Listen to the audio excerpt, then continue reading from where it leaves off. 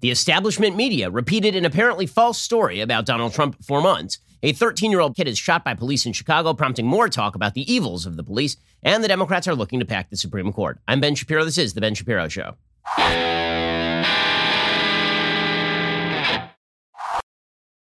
The Ben Shapiro Show is sponsored by ExpressVPN. Your data is your business, protected at expressvpn.com/Ben. We'll get to all the news in just one moment. First, a quick reminder, you're spending hundreds of dollars too much on your cell phone bill if you are not using Pure Talk USA, which is why thousands of customers have been canceling the nation's largest wireless providers because they found out they can get the same service at half the price by switching over to Pure Talk USA. A lot of my listeners are doing exactly this. That's right. Instead of charging you obscene fees to pay for the massive mainstream media campaigns in corporate campuses and retail outlets across the country, Pure Talk is passing the savings directly on to you. The average family saves over $800 a year. And switching is super simple. You can keep your phone, keep your number, or get huge discounts on the latest iPhones and Androids. Right now, you can get unlimited talk, text, and 6 gigs of data for just $30 a month. If you go over on the data, they're not going to charge you for it. From your cell phone, dial pound 250, say Ben Shapiro. You will save 50% off your very first month. That is pound 250, say Ben Shapiro. A lot of phone companies are not particularly transparent when it comes to what exactly you are getting for your money. A lot of them will tell you need unlimited data. You don't. What you need is unlimited talk, text, and 6 gigs of data for $30 a month. And again, if you go over on the data,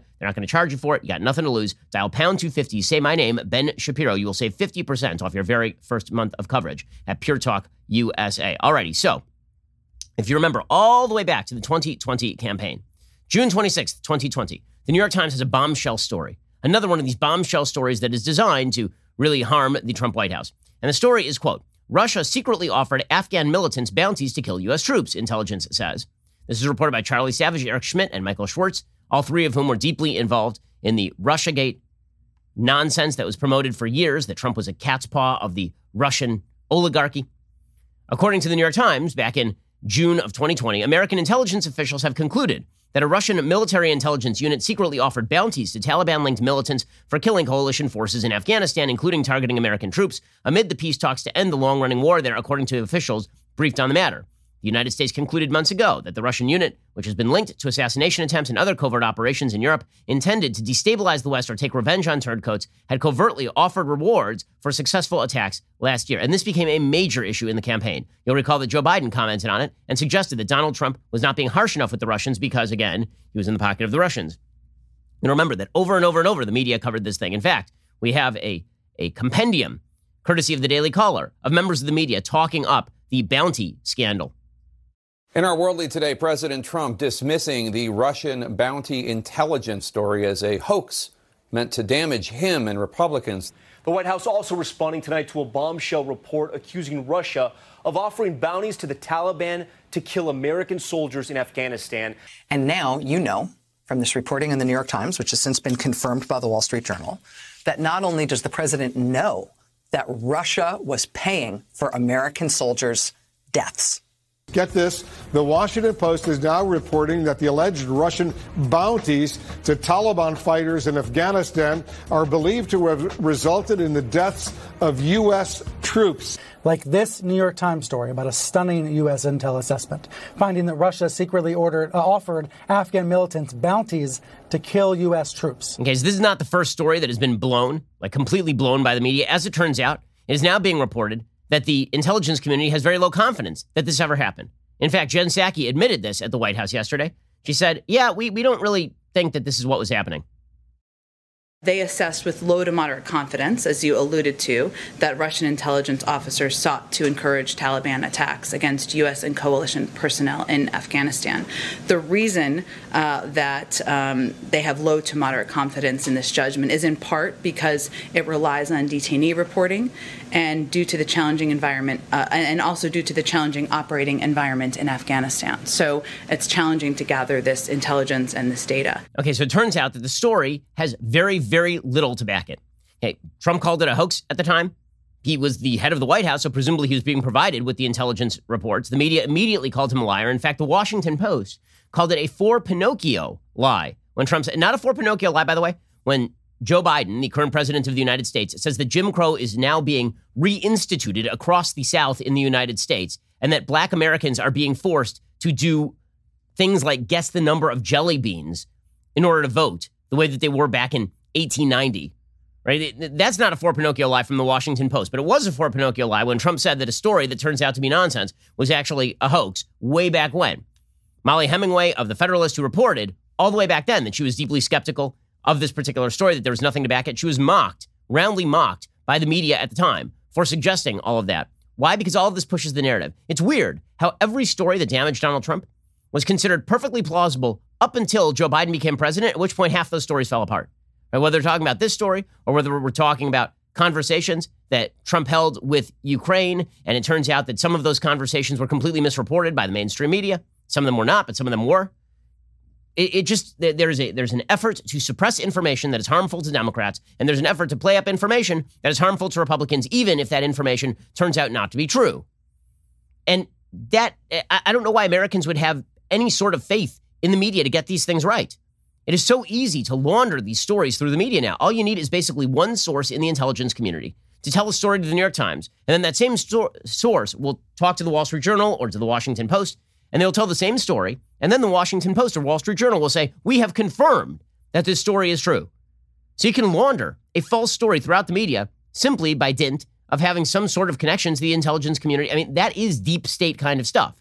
I'm not a big believer in this idea that there is a conspiratorial cabal within the intelligence community that's seeking to oust Donald Trump. But it's certainly the case that there are a bunch of people in the intelligence community who did not like Donald Trump and were perfectly happy to harm Donald Trump, and many in the media who are perfectly happy to go along with that and not do their actual footwork in terms of ensuring that the stories were true in the first place. Yesterday at the White House, a reporter asked Psaki if Joe Biden felt any remorse at all for attacking Trump repeatedly over a story that turns out not to be true. Given that assessment, does the president have any regrets for how many times he attacked President Trump on the campaign about this issue for not taking action related to the Russian bounties? Well, I'm not going to speak to the previous administration, but I will say that we had enough concern about these reports and about the targeting of our men and women serving, the men and women who are proudly serving around the world, that we wanted our intelligence community to look into it. Okay, so no, there's not going to be any apology forthcoming, because why would you apologize? The Democratic Party has the same mentality as Harry Reid. Harry Reid, the former Senate minority leader, you'll remember that Harry Reid said about Mitt Romney back in 2012 that he didn't pay any taxes. He had nothing to back that whatsoever. Later, it came out, of course, that Romney did pay taxes. And Harry Reid said, didn't matter. I was trying to make him lose at the time. This is the mentality of the media. It is spread throughout social media as well. The latest evidence of this is that Twitter has now banned James O'Keefe. Why? What did James O'Keefe do? Well, his Project Veritas has been releasing tape of CNN directors talking about the bias at CNN. Twitter claimed without evidence, according to the Daily Wire, that O'Keefe was, quote, violating the Twitter rules on platform manipulation and spam. According to Twitter, as outlined in our policy on platform manipulation and spam, you can't mislead others on Twitter by operating fake accounts, and you can't artificially amplify or disrupt conversations through the use of multiple accounts. O'Keefe immediately said that this is a lie. He called their statement accusing him of operating fake accounts false. He said, I am suing Twitter for defamation. Donald Trump Jr. responded to Twitter's latest crackdown by saying, in case you haven't figured out how it works by now, CNN spreads propaganda to elect Democrats, and then Twitter runs interference to protect CNN.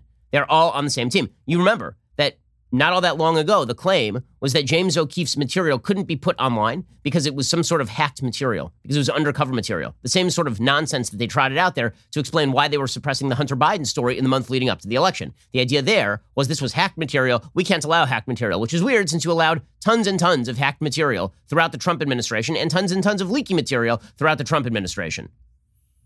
Again, the real story with James O'Keefe is that O'Keefe got CNN producers and directors to admit on tape that they basically biased their media coverage in order to oust Trump. But according to Twitter, the bad guy here is James O'Keefe, obviously. And it's not just the O'Keefe story that is now being suppressed. Facebook, apparently, is now blocking users from sharing another New York Post story. What exactly is this New York Post story? Well, the New York Post reported, as we talked about on the show, that Patrice Concolors, who is one of the Black Lives Matter co-founders, has now purchased a new $1.4 million home in a super white area of California.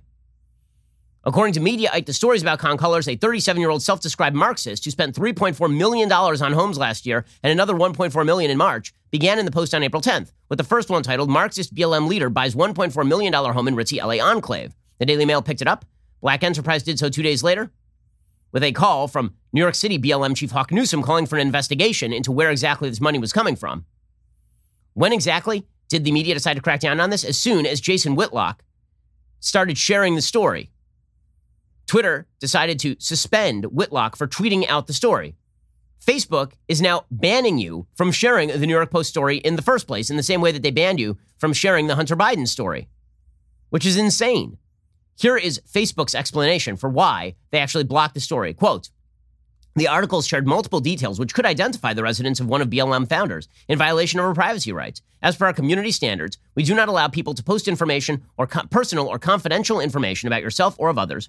We remove content that shares, offers, or solicits personally identifiable information or other private information that could lead to physical or financial harm, including financial, residential, and medical information, as well as private information obtained from illegal sources. We also provide people ways to report imagery they believe to be in violation of their privacy rights. Okay, so all they did in this original story was they shared a picture of the house. They didn't give the exact location. This sort of reporting is done literally all the time. All the time. In fact, right now, online, you can find pictures of the house of the Minneapolis officer who's just brought up on manslaughter charges. You can find pictures on real estate sites of the house that I just sold in California. It is not difficult to find stories with regard to what people's houses look like, particularly if they are celebrities and if they are political celebrities. So this is just a lie. They're suppressing the story because they don't like the content of the story. This has nothing to do with the specific methodology of the story. They didn't give out her address. They didn't say go harass her. Nothing like that. They just printed a story which is extremely newsworthy that the Marxist founder of a Marxist organization who suggests that America is deeply enthralled to white supremacy just bought a gigantically expensive house in a super duper white area of California. That's a story. Not only is that a story, that's a story with public interest. Not only is it a story of public interest, it doesn't threaten her in any way. It does undercut a lot of her claims. If she's so scared of white people, if she believes that white supremacy is really an institutional problem that is putting black people in serious danger, why in the hell is she moving to an area with like 3 black people? She tripled the black population of Topanga Canyon simply by moving there with members of her family.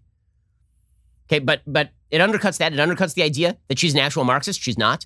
Or maybe she is. She's just like Stalin was a Marxist, right? And Stalin also had a nice dacha. Everybody else was living in abject poverty or being slaughtered in Ukraine, but he was living in a really, really nice area. Turns out this is the way Marxists often work. They get to live in the really nice house. You're the one who has to suffer. Nicolas Maduro has a really, really nice house in Venezuela.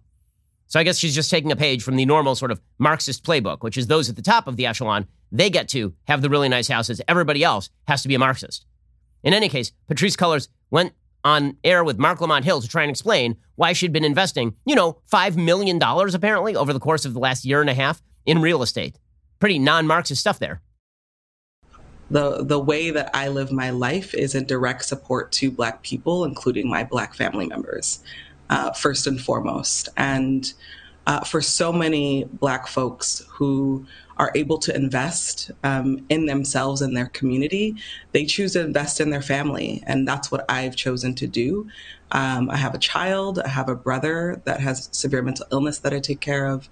I support my mother, and I support many other family members of mine. And so I see my money as not my own. I see it as my family's money as well. Oh, my God. Okay, so she's just a capitalist. She's just a capitalist. And not only is she a capitalist, she doesn't believe that America is a deeply white supremacist place where white people are routinely targeting Black people. Because if she did, she wouldn't be moving out to the boonies. She's moving into, that's Topanga Canyon is like a very rich area of LA. I lived in LA for 30 years. Topanga Canyon is not an impoverished area of LA. It is not a heavily minority area of LA. I love that it's okay for her to use millions of dollars that were taken in via Black Lives Matter to supposedly fight the systems of white supremacy. And she proceeded to spill that money into all the systems of white supremacy. Why? In order to protect her family. Weird, because you know what? I have the same exact view about my money. My money is not just my money. It is my family's money. It is not your money, Patrisse Cullors. It is not the money of Black Lives Matter. It is not the money of the federal government. It is my money. And it is my money and my family's money. And I earn money so that I can help my family. I have exactly the same view that she does about helping my family, which is why I moved to a safer area. It's why I moved to a better area. And every single American should have the same exact right and viewpoint about their money and their family's money as Patrisse Cullors. It just demonstrates what a damned hypocrite she is. She and her organization go around talking about how evil America's systems of capitalism are. Tear down the family. Weird, because here you are talking about how you are the support system for your family. But I thought that the family was a patriarchal, terrible structure, which was on the BLM website until 5 seconds ago. I was told that Marxism was the solution to the problem, but here you are talking about your money and your family's money. I noticed you didn't say the people's money. I noticed you didn't say that, Patrisse Cullors, but don't worry. It's an embarrassing story, and the media will step in to protect Patrisse Cullors. The social media bosses will step in to protect Patrisse Cullors. I noticed they have no sort of compunction about printing stories regarding a wide variety of housing situations for a wide variety of politicians. But if you step on BLM's toes, this thing gets shut down. Your establishment media, your social media bosses, they are corrupt. And by the way, if you believe that this is all about suppressing misinformation, again, there's a difference between disinformation and misinformation. Social media bosses should not be involved in suppressing quote unquote misinformation, because sometimes what they perceive to be misinformation is actually correct. Disinformation is active propaganda on behalf of a foreign power. You'll notice that over the past few years, there's been this subtle shift from disinformation to misinformation in the way that the media talk about information spread online. They went from disinformation is bad, true, because it is foreign propaganda, to misinformation is bad, which is anything we don't like is misinformation and we will shut it down. But I've noticed that only certain types of misinformation are being shut down by the social media bros. I've noticed that. I'll give you a perfect example of misinformation not being shut down in just 1 second. First, let's talk about the fact you don't want to go to the auto parts store. Who wants to go to the auto parts store? I mean, you stand in line forever. Then you finally get to the front of the line. They ask you a bunch of questions you don't know the answer to. You ascertain which part you need. And then they're like, hey, we don't have that here. We're ordering it online. And we're going to upcharge you for the pleasure. Instead, why not head over to rockauto.com? Rockauto.com is way easier than doing any of that stuff. They offer the lowest prices possible rather than changing prices based on what the market will bear like airlines do. Why would you spend up to twice as much for the same exact parts? Like, for example, let's say you need, just off the top of my head, a Delphi FG1456 fuel pump assembly for a 2005 to 2010 Honda Odyssey. Well, that'll cost you like $354 at a big chain store. It's the kind of thing you can get at Rock Auto for $217. RockAuto.com. It's a family business serving auto parts customers online for 20 years. Head on over to RockAuto.com right now. Shop for auto and body parts from hundreds of manufacturers. The RockAuto.com catalog, it's unique, remarkably easy to navigate. You're going to get the part that you need. You're going to get it less expensively than you would at an auto parts store, and you're not going to have to wait for it the same way you would by waiting in line. Head on over to RockAuto.com right now. See all the parts available for your car or truck. Write Shapiro in their How Did You Hear About Us box so they know we sent you. That's RockAuto.com. When I talk about the misinformation that the media simply don't care about and that social media will not shut down, what if I told you that MSNBC's Joy Reid had on a guest, like last night, in which they just suggested, with no evidence whatsoever, that the Matt Gaetz scandal, which again has shifted in sort of tone and tenor. Remember, it went from he was engaged in full-on sex trafficking to he was engaging in consensual sex with adults in perverse ways. It's kind of shifted and moved. My view on this has been the same always. If he's committed criminal activity, bring the evidence, and then we'll go to court. That is the way that the system is supposed to work. In any case, Joy Reid, put that aside, Joy Reid and her guest here suggest that Ron DeSantis is going to be dragged into the scandal. Based on what? Based on nothing. Based on pulling this directly out of their colon. Does this count as misinformation? I feel like it probably should. Here they are suggesting that the sitting governor of Florida, a probable presidential candidate in 2024, is going to be dragged into an unrelated sex scandal featuring a congressperson from Florida because that guy happens to be from Florida. Notice if you see somebody's name that rings a couple of times. You had at least 5 women per Politico. You had Gaetz. You had a guy named Jason Pirazzolo, the hand surgeon and GOP fundraiser to Ron DeSantis, who apparently Gaetz wanted to turn into the Attorney General of Florida. There's Halsey Beshears, a former state legislator and former appointed official in the DeSantis administration. If you're Ron DeSantis, does this feel like it's creeping closer to you? Because these are your friends. These are your allies. What? Does it feel like it's creeping closer to you? Matt Gaetz is a Republican in Florida. He presumably uses the same fundraising network as pretty much all the Republicans in Florida, just like the same Democratic fundraisers fundraise for a bunch of Democrats. Does it feel like it's coming close to? In what way? Explain. Like, seriously, do you have any sort of linkage whatsoever except for the fact that Florida is a giant state with 21 million people in it and that the Republican politicians tend to fundraise from the same people? That is the weakest link of evidence I've ever heard in my entire life. And Joy Reid's just throwing it out there. Does it feel like the Gaetz scandal is going to approach Ron DeSantis? I know you guys have thrown everything, including the kitchen sink, at Ron DeSantis, and you have failed because your misinformation campaign against DeSantis is disgusting and terrifying. I mean, you just keep throwing out false headlines about DeSantis. Oh, he's going to kill everybody at the Jacksonville beaches. Oh, he was probably rolling out this Publix vaccine thing because he was paid $100,000 into a super PAC by Publix. Sure, Publix happens to be the single most populous grocery line in all of Florida, but it was really about the $100,000 donation, guys. It was probably about that. Oh, well, he was probably falsifying his death statistics. Sure, you have no evidence he was falsifying his death statistics. Well, probably we should listen to this crazy lady who used to work for the Florida health services and was fired because she's actually a terrible employee and also kind of a congenital liar, apparently. Like, you guys have tried to go after DeSantis on everything. So now the last-ditch attempt here from Joy Reid is try to link him to the Matt Gaetz scandal. Now, I've noticed there's been no blowback for Joy Reid on this. None. No one's commented on this. No one cares. Imagine for a second that Joe Biden were linked to, I don't know, like his actual son, who in text messages was talking about the big guy receiving 10% of particular businesses and was going around, jet setting around the world, picking up bags of cash for no reason other than his last name is Biden, while being a complete scuzzbag on the personal front. And let's say that the New York Post reported that a month before the election. Social media cracked down on that, right? That was a bad thing. We were told that that was Russian misinformation, that it was hacked material, that it was all dangerous. American people should not be able to even distribute that story. We're being told that Patrisse Cullors, we shouldn't know that she actually bought another house. What is that, her third house? She bought another house in the whitest area of LA. We shouldn't know that stuff because that stuff is dangerous to know. But if we're just going to go speculating, like Joy Reid's going to go speculating about Ron DeSantis being dragged into a sex scandal with no evidence whatsoever, that's totally cool. It's totally fine. This is the way your establishment media work. If it damages a Republican, it doesn't have to be true. It doesn't even have to be credible. It just has to be an accusation. And then you run with the headline, accusations made. You'll remember they did the exact same thing with the Steele dossier. The Steele dossier was never verified by any member of the media. Instead, what happened is that James Comey went and briefed Trump on the Steele dossier, and then CNN reported James Comey has briefed Trump on the Steele dossier, and then BuzzFeed was like, what is the Steele dossier? Boom. Here's the Steele dossier. And we get years of speculation about P-tapes because of this nonsense.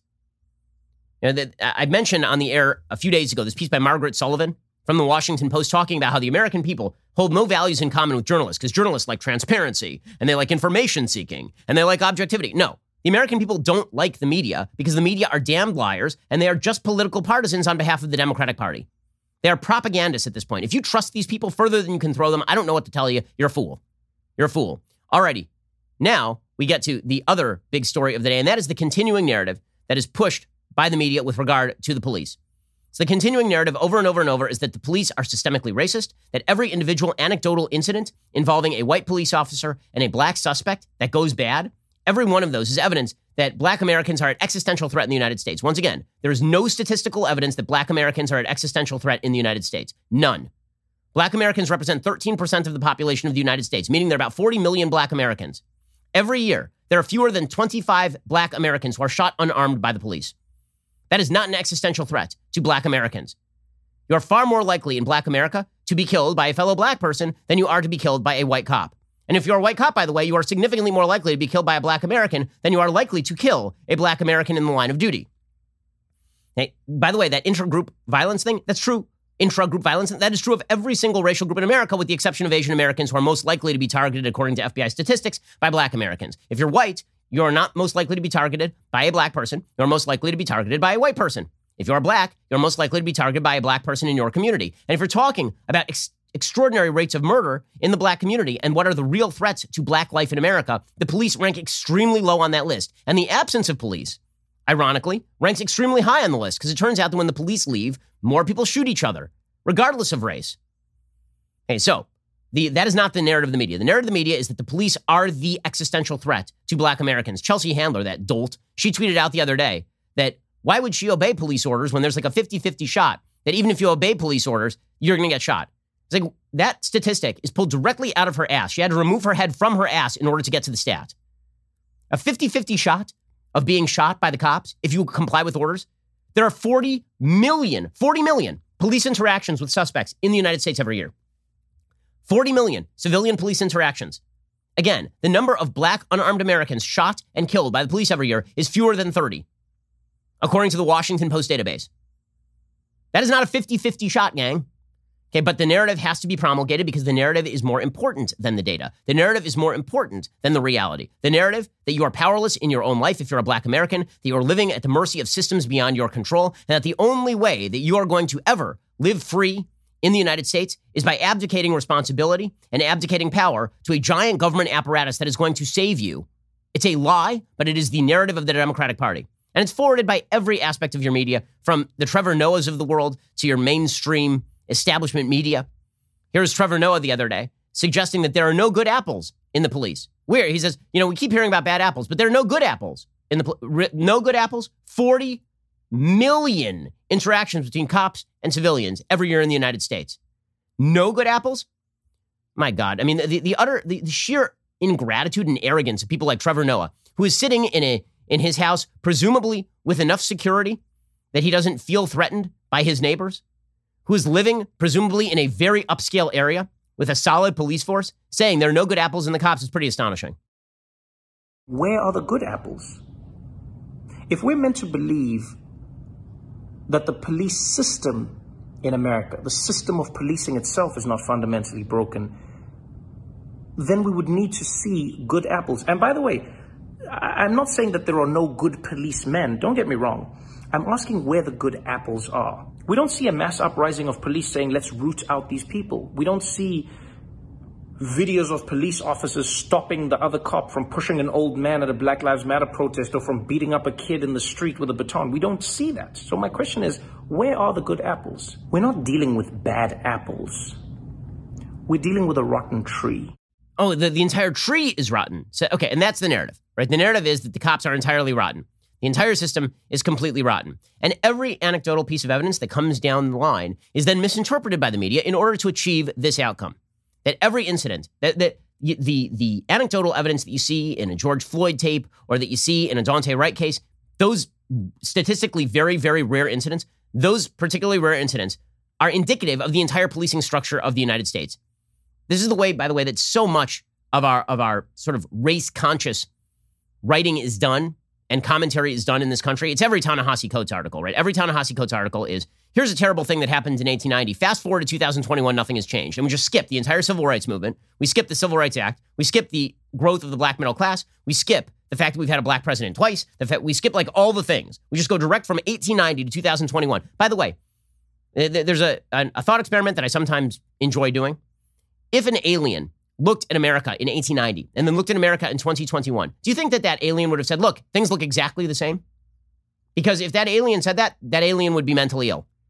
If you were just a person who came down from space and you looked at America, 1890, black people and white people drinking at separate water fountains, black people, no policing, none. One of the reasons that you have higher rates of black homicide in the United States, according to Thomas Sowell, is because deliberately of racist under-policing in the black community. There was a view in the white community, the racist white community in 1890, 1880. Well, if black people kill each other, we don't care, so we're not even going to send the cops in there. And there was no intermarriage. I mean, the levels of intermarriage between black and white in 1890 were essentially non-existent because it was illegal in large swaths of the United States.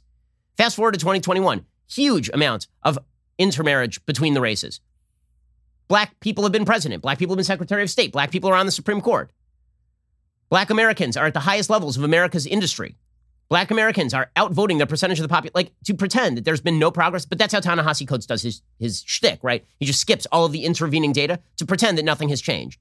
That's the great lie. And it's pushed also by idiots like Nicole Hannah-Jones over at the New York Times. Okay, and now you get that same sort of stuff being done with the police. Here are a couple of anecdotal instances of things that are either controversial, so we don't even know that they're bad yet. We don't have all the information, either controversial or bad. And we take those pieces of anecdotal evidence and then we attribute it to the system broadly speaking. By the way, this is how you get to terrible stereotypes. Honestly, you want to talk about how people get to racism, how people get to terrible stereotypes? They take pieces of anecdotal evidence that they have in their lives about people of a particular race acting badly, and then they attribute them to the entire group. And that's exactly what you're seeing Trevor Noah do right here. Right? Trevor Noah is saying, I've seen a tape of a police officer doing a bad thing. Must be that all people who wear that uniform are bad. Where are the good apples? Says Trevor Noah. And there are no good apples because the tree is rotten. Again, the latest example that is being used today is this situation in Chicago in which a 13-year-old kid, and he is a kid because there's no such thing as a 13-year-old man. He was again, two things can be true at once. He's a kid. Kids are generally not responsible for their actions because they are children. Also, any sort of social and cultural system that generates 13-year-olds running around at 3 a.m. holding guns and being called Baby Diablo as members of a gang, that is a broken cultural system. That is a very broken cultural system. Anyway, this kid is running around. His name is Adam Toledo, running around carrying a gun. Apparently, there were shots fired, and the police were called to scene. And this kid, because he's a kid, ran away. Okay, and politicians have been saying this is a deliberate shooting of an unarmed black kid. That is not true. We have the body cam footage. We have the body cam, but the body cam footage is going to make no difference. The media have a narrative to push. They're going to continue to push the narrative no matter what the actual body cam footage shows. In the same way that they're actually ignoring the fact that the Daunte Wright case is a pretty obvious case of an accident. The officer shouts, taser, taser, taser, shoots Daunte Wright, and then immediately says, oh my God, I shot him. That is the most obvious body cam footage I've ever seen of a person who mistook a taser for a gun. That was not a purposeful first-degree murder. That was not I shot him and now I'm covering up for it by pretending I was going for my taser. That is none of that. The media have run with the idea that perhaps it was a murder anyway. They're doing the exact same thing in the Adam Toledo case. We're going to get to this in just 1 second. First, let's talk about the fact that free email services like Gmail and Yahoo, they're not really free. You pay with your privacy. In fact, internet giants like big tech bank on exploiting your data by selling it to the highest bidder. StartMail keeps my email private. Period. Every email can be encrypted, even if the recipient doesn't use encryption. When you delete an email in StartMail, it is gone forever. And StartMail uses their own servers, not Amazon's, which means they cannot be put out of business the way that Amazon put Parler out of business. Switching to StartMail is seamless. You can easily transfer all your current email data, so there's no starting from scratch. StartMail is also backed by the most stringent privacy laws in the world. You get unlimited anonymous aliases. This feature protects your main email address from spam and phishing attacks. When you're starting to give your email to a company but want to protect your identity, StartMail can generate a shareable alias email so people can't sell your information.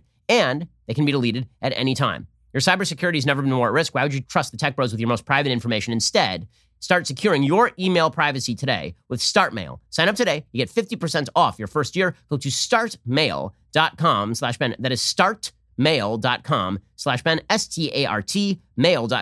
for 50% off your first year. Honestly, I can't imagine many more important internet services than having an email server you can trust. Startmail.com/Ben. All right, we're going to get to the actual body cam footage in the Adam Toledo case in 1 second. First, it is that glorious time of the week when I give a shout out to a Daily Wire member. Today, congratulations to Dylan Kilman on Instagram, who understands the importance of instilling solid values in kids. In this picture, Dylan's adorable son Aiden stands proudly, holding 2 examples of the world's most exclusive and well-crafted tumbler. The caption reads, trying to teach him how to appreciate only the finest drinking vessels. Hashtag leftist tears at Tumblr. That is some excellent dadding right there. Thanks for the pick. Thanks for being a Daily Wire member. Now, here's the thing. Yesterday's troubling events between Twitter and Project Veritas should concern everybody, left, right, and center. It's becoming easier and easier for big tech to just silence people they view as problematic. It's going to get worse and worse before it gets better. It's one of the principal reasons why the Daily Wire embraces a membership-based business model. You saw they kicked James O'Keefe off Twitter. You see how they're attempting to suppress information at Facebook. We cannot become reliant on big tech. We cannot be subject to their arbitrary whims. Every new member who joins us makes us a little bit less dependent on big tech. You're helping us ensure that we don't go off air. You're helping us ensure that they cannot take us offline. Building up our membership base is the only way to ensure the Daily Wire can continue to grow and thrive into the future. So if you're a Daily Wire member already, thank you. We appreciate you. You're the best. If you're not a Daily Wire member, what are you doing? Join us today. In fact, it's so vital that we quickly build up our membership base.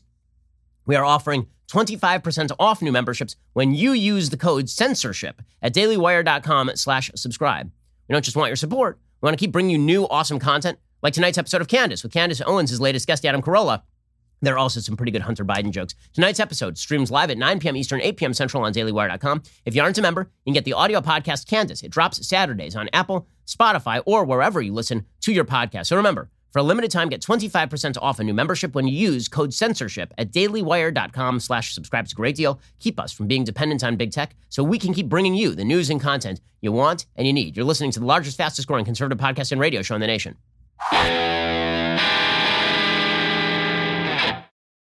Alrighty, so let's get to this body cam footage. So one of the nice things about body cams is that we actually have evidence of what goes on in these shooting scenarios. Apparently, the police were called because Adam Toledo, who is the 13-year-old kid in this case, was one of several youths who were shooting guns at 3 a.m. in the morning. You know, we've seen too many stories, by the way, in places like Chicago of kids being hit by stray bullets. It's dangerous. You're not supposed to shoot guns at any time in Chicago randomly, and you're certainly not supposed to shoot at 3 a.m. in the morning. The question that nobody has the actual balls to ask here is, where are the parents? Where are the parents? Who lets a 13-year-old run around with a gun at 3 a.m. in the morning? Where the hell is the system that is supposed to prevent all of this from happening? Where's the social system that's supposed to prevent all of this from happening? In any case, this kid is running from the cops.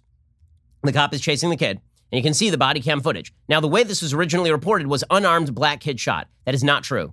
Okay, it is not true. The kid is running. Finally, the kid stops, and the police officer says, turn around and drop the gun. The kid has his hand behind him. Okay, it is very difficult from the body cam footage to see where he drops the gun. So you assume that the officer has the same vantage point. So the kid has the gun sort of on his right hip, He reaches behind him. He drops the gun and raises his hands in one motion. He drops the gun directly behind him and raises his hands in one motion. But because his hand is behind him when he drops the gun and when he starts to raise his hand, by the time his hand begins to raise, the shot has been fired. The shot gets fired before his hand is all the way up to the top of his head because it's literally a bang-bang scenario. Okay, now, cops are not robots. The kid did have a gun. If you drop the gun right before the cop shoots you, it is very difficult to call that unarmed. This is very reminiscent of that case in Baltimore recently in which the suspect threw away the gun, and in the same motion as he's running, he throws away the gun and gets shot at exactly the same time. It looks very much like this. So the still that has gone out from the media is the still of the kid raising his hands as he's being shot.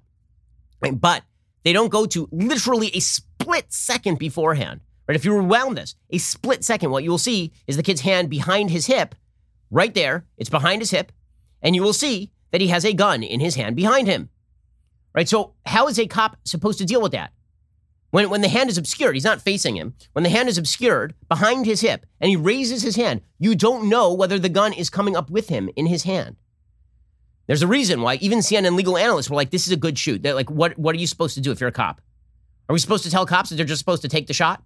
Like, are they just supposed to receive the shot? What exactly are they supposed to do right here? So the media have decided this is yet another murder of a young person in Chicago based on race, of course. Okay, that is an absurd contention. There is the evidence on that, again, is just as scanty as the evidence that Daunte Wright was shot because of race or not by accident.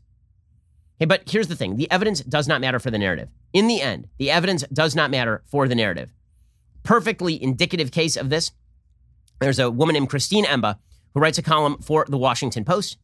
And her piece over at The Washington Post is titled, Why I'm Not Watching the Derek Chauvin Trial. And it's such a telling piece because basically what it says is I don't want to hear any extraneous evidence that might change my mind. That's basically the piece. The piece is I already know what happened. I'm not going to listen to anybody who dissents from my belief about what happened, including the actual evidence in the case. She says, confession. I sat out most of the Derek Chauvin trial. Well, not sat it out exactly. The internet and cable news exist, so it's impossible to avoid reports of the testimony, the prosecution witnesses tears, and the defense's scramble for any possible way to paper over the truth that we all saw with our own eyes. Oh, you mean the defense laid out a defense is what you're talking about. And also, it's not papering over the truth when you present medical experts who testify as to what Derek Chauvin was doing with his knee, not on the neck, what Derek Chauvin, what George Floyd's medical state was during the actual case. But none of that matters. Christine Emba says, to be honest, I sat it out because I'm black. I'm tired, and because I know I will have the chance to see it or something like it again. The trial could have been a moment of national catharsis. At least that's what pundits hoped and politicians begged for after the protests of last summer. Police department feints at becoming more kind, solemn statements from state houses and courthouse steps. Instead, it became mere background to more of the same. This Sunday, as the trial paused, police in Brooklyn Center, Minnesota, pulled over Daunte Wright while he was driving, citing a traffic violation. Air freshener hanging from his rearview mirror, Wright told his mother. An expired tag, the police department said. By the way, it was not the air freshener. It was the expired tag by the visual evidence. Either way, not capital offenses. Wright attempted to get back into his car, and a police officer shot him to death. Allegedly, she mistook her gun for her taser. She has at least resigned and been charged with manslaughter. What do you mean, at least? That's called the system working. Okay, the system would work better if she followed procedure. But when the system does not work, there's a secondary system called the justice system. She's now in it. She's been charged with second-degree manslaughter. And what is this? I love that she says that it is clear from the evidence of our own eyes that Derek Chauvin murdered George Floyd, but it is not clear from the objectively clear body cam footage that she mistook her gun for a taser. It's the clearest thing on body cam footage. Doesn't matter. That's alleged. But Derek Chauvin killing George Floyd, not alleged. That's just reality. Says Christine Emba of the Washington Post. She says, the Brooklyn Police Department's response to protests was to string up a thin blue line flag above the building, removing it only after an outcry online. Minnesota Governor Tim Walz, a Democrat, threatened to send in the largest police presence in Minnesota history to arrest and charge those protesting the fact that a 20-year-old was shot dead by the police. That's not even true, because they're just lies. Tim Walz, a Democrat. Tim Walz pledged to send in cops to stop rioting and looting, not protests. So she's just lying. Again, the narrative matters way more than the facts for a lot of the folks in the media. As if this isn't the most American response, as we saw in D.C. and across the United States last summer, the people want fewer police. Send more of them. Who are the people? By polling data, that's not true. By polling data, the people actually want the same or more police. By all polling data I've ever seen. De-escalation training? How about we militarize them instead? Investment in communities? How about a robot police dog to terrify and harass you, as if the real ones aren't threatening? Yes, that's what's happening. We're creating the Hound from Fahrenheit 451. That's clearly like number one priority. Floyd's death and Chauvin's trial could be teaching America a lesson, but it is clearly not one that all of us are ready to learn. Okay, this is my favorite part of the article from Christine Emba, because once again, it just demonstrates that evidence does not matter. Data do not matter. All that matters is the narrative. That's all that matters. Feckless legislators are trotting out old arguments against those who seek reform in police conduct. The real problem is black criminality. The police don't deserve all this trouble. Well, how about this? How about there are several problems? Really, resisting arrest is a problem. Police being poorly trained, as in the Daunte Wright case, that is a problem. Right? Failure to get rid of bad cops when they have many complaints against them that are justified. That's a problem. There can be many problems. And it turns out that criminality is indeed a problem when you are talking about confrontations between police and suspected criminals. Well, here's the best part of the article. So Christina Emba says, in the words of Senator John Neely Kennedy, Republican of Louisiana, the next time you get in trouble, call a crackhead. And she writes this. This is the line. Well, maybe I will. They're statistically less likely to shoot me, it would seem. Now, that's my favorite line. I have a question. Based on what is she saying that? Seriously, based on what is she saying that a crackhead is less likely to shoot her statistically than a cop? She doesn't provide any stat. She just says they are statistically less likely to shoot me, it would seem. No stat cited. Okay, that's not what the word statistically means. Statistically generally is followed by, a statistic, typically. But that doesn't matter. She can just say statistically that you are safer with a crackhead than a cop. So I ask Christine Emba, do you want to go hang out with crackheads or at the police house? You get to pick one tonight. Which one do you think is going to be safer for you, a columnist for the Washington Post? A crack house or a police headquarters? Which one? Pretty obvious answer here, but it doesn't matter because that's contradictory to the narrative. Just like it's contradictory to the narrative that police colors decided to buy in the whitest area of LA as opposed to plunking down her flag in the middle of South Central Los Angeles. The minute she could move away from crime-ridden areas, she did. Okay, how people act, quick rule of social science, how people act is significantly more telling than what people say they think about things. Every self-survey has a bias toward people who are taking the self-survey. If you ask people how well they did on their SATs, they will just lie. If you ask, if you take a poll today, because Biden won, how many people say they voted for Biden? It'll actually be higher than the number of people who voted for Biden in the last election cycle. Because people have a tendency to flatter themselves that they're on the right side of history or that they make all of these good moral decisions. But then you watch what they do and it's completely different. When you say things like you trust crackheads more than cops, I don't believe you. I think you're a liar. When you suggest that you are happier in a high crime area than in a low crime area, because that low crime area is predominantly white and white supremacy rules the roost, and then you move to the white low crime area, I feel like that's more telling about what you actually think about the world than what you say on the BLM website or your latest appearance on Rachel Maddow. The evidence, the data, they don't matter. You know what actually matters? The narrative. That's all that matters because it's about tearing down the institutions of the United States, and that is continuing apace among the Democrats and in the media. It is continuing every single day, the attempt to tear down these institutions, and to justify tearing down the institutions by claiming that America's institutions need to be torn down. This is why Joe Biden and the Democratic Party are now pushing court packing. Now, realistically speaking, are they going to pack the court? No, they don't have the power to do so. They can't do it through reconciliation, which means they need a filibuster-proof majority. Even if they could do it through reconciliation, do you really think that Kristen Sinema, who's in a very purple state in Arizona, and Joe Manchin in a very red state in West Virginia are going to vote to simply add seats to the Supreme Court? The answer is no. But it's all about pushing a narrative, the narrative being that the Supreme Court is an institutional obstacle to you getting what you want. So vote for Democrats, right? That is the goal of Democrats here, is to cast the Supreme Court, which, by the way, is the only branch of American government that Americans broadly trust. Taking the Supreme Court and grinding it under your ideological boot heel. That is the goal here, not actually changing the Supreme Court. Jen Psaki said yesterday that Joe Biden is now open to court packing, which is weird because he wouldn't answer that question throughout the entire campaign. And in fact, if you asked him the question, you were told that you were being too harsh on Joe Biden. They're going to look at a number of issues. The size of the court is one of the issues, but there are a number of other issues they'll look at. I'm sure the president will look forward to reviewing that report when it comes to his desk, and then I'm sure it will impact his thinking moving forward. But we don't know what that report will look like, and he obviously can still make the decision about what he supports. I mean, who knows? Who knows?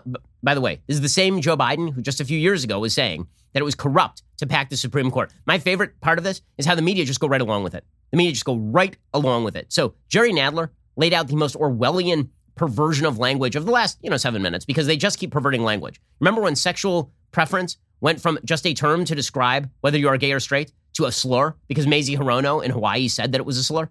They're doing the same thing now. So now Jerry Nadler says that when you pack the Supreme Court, you're actually unpacking the Supreme Court.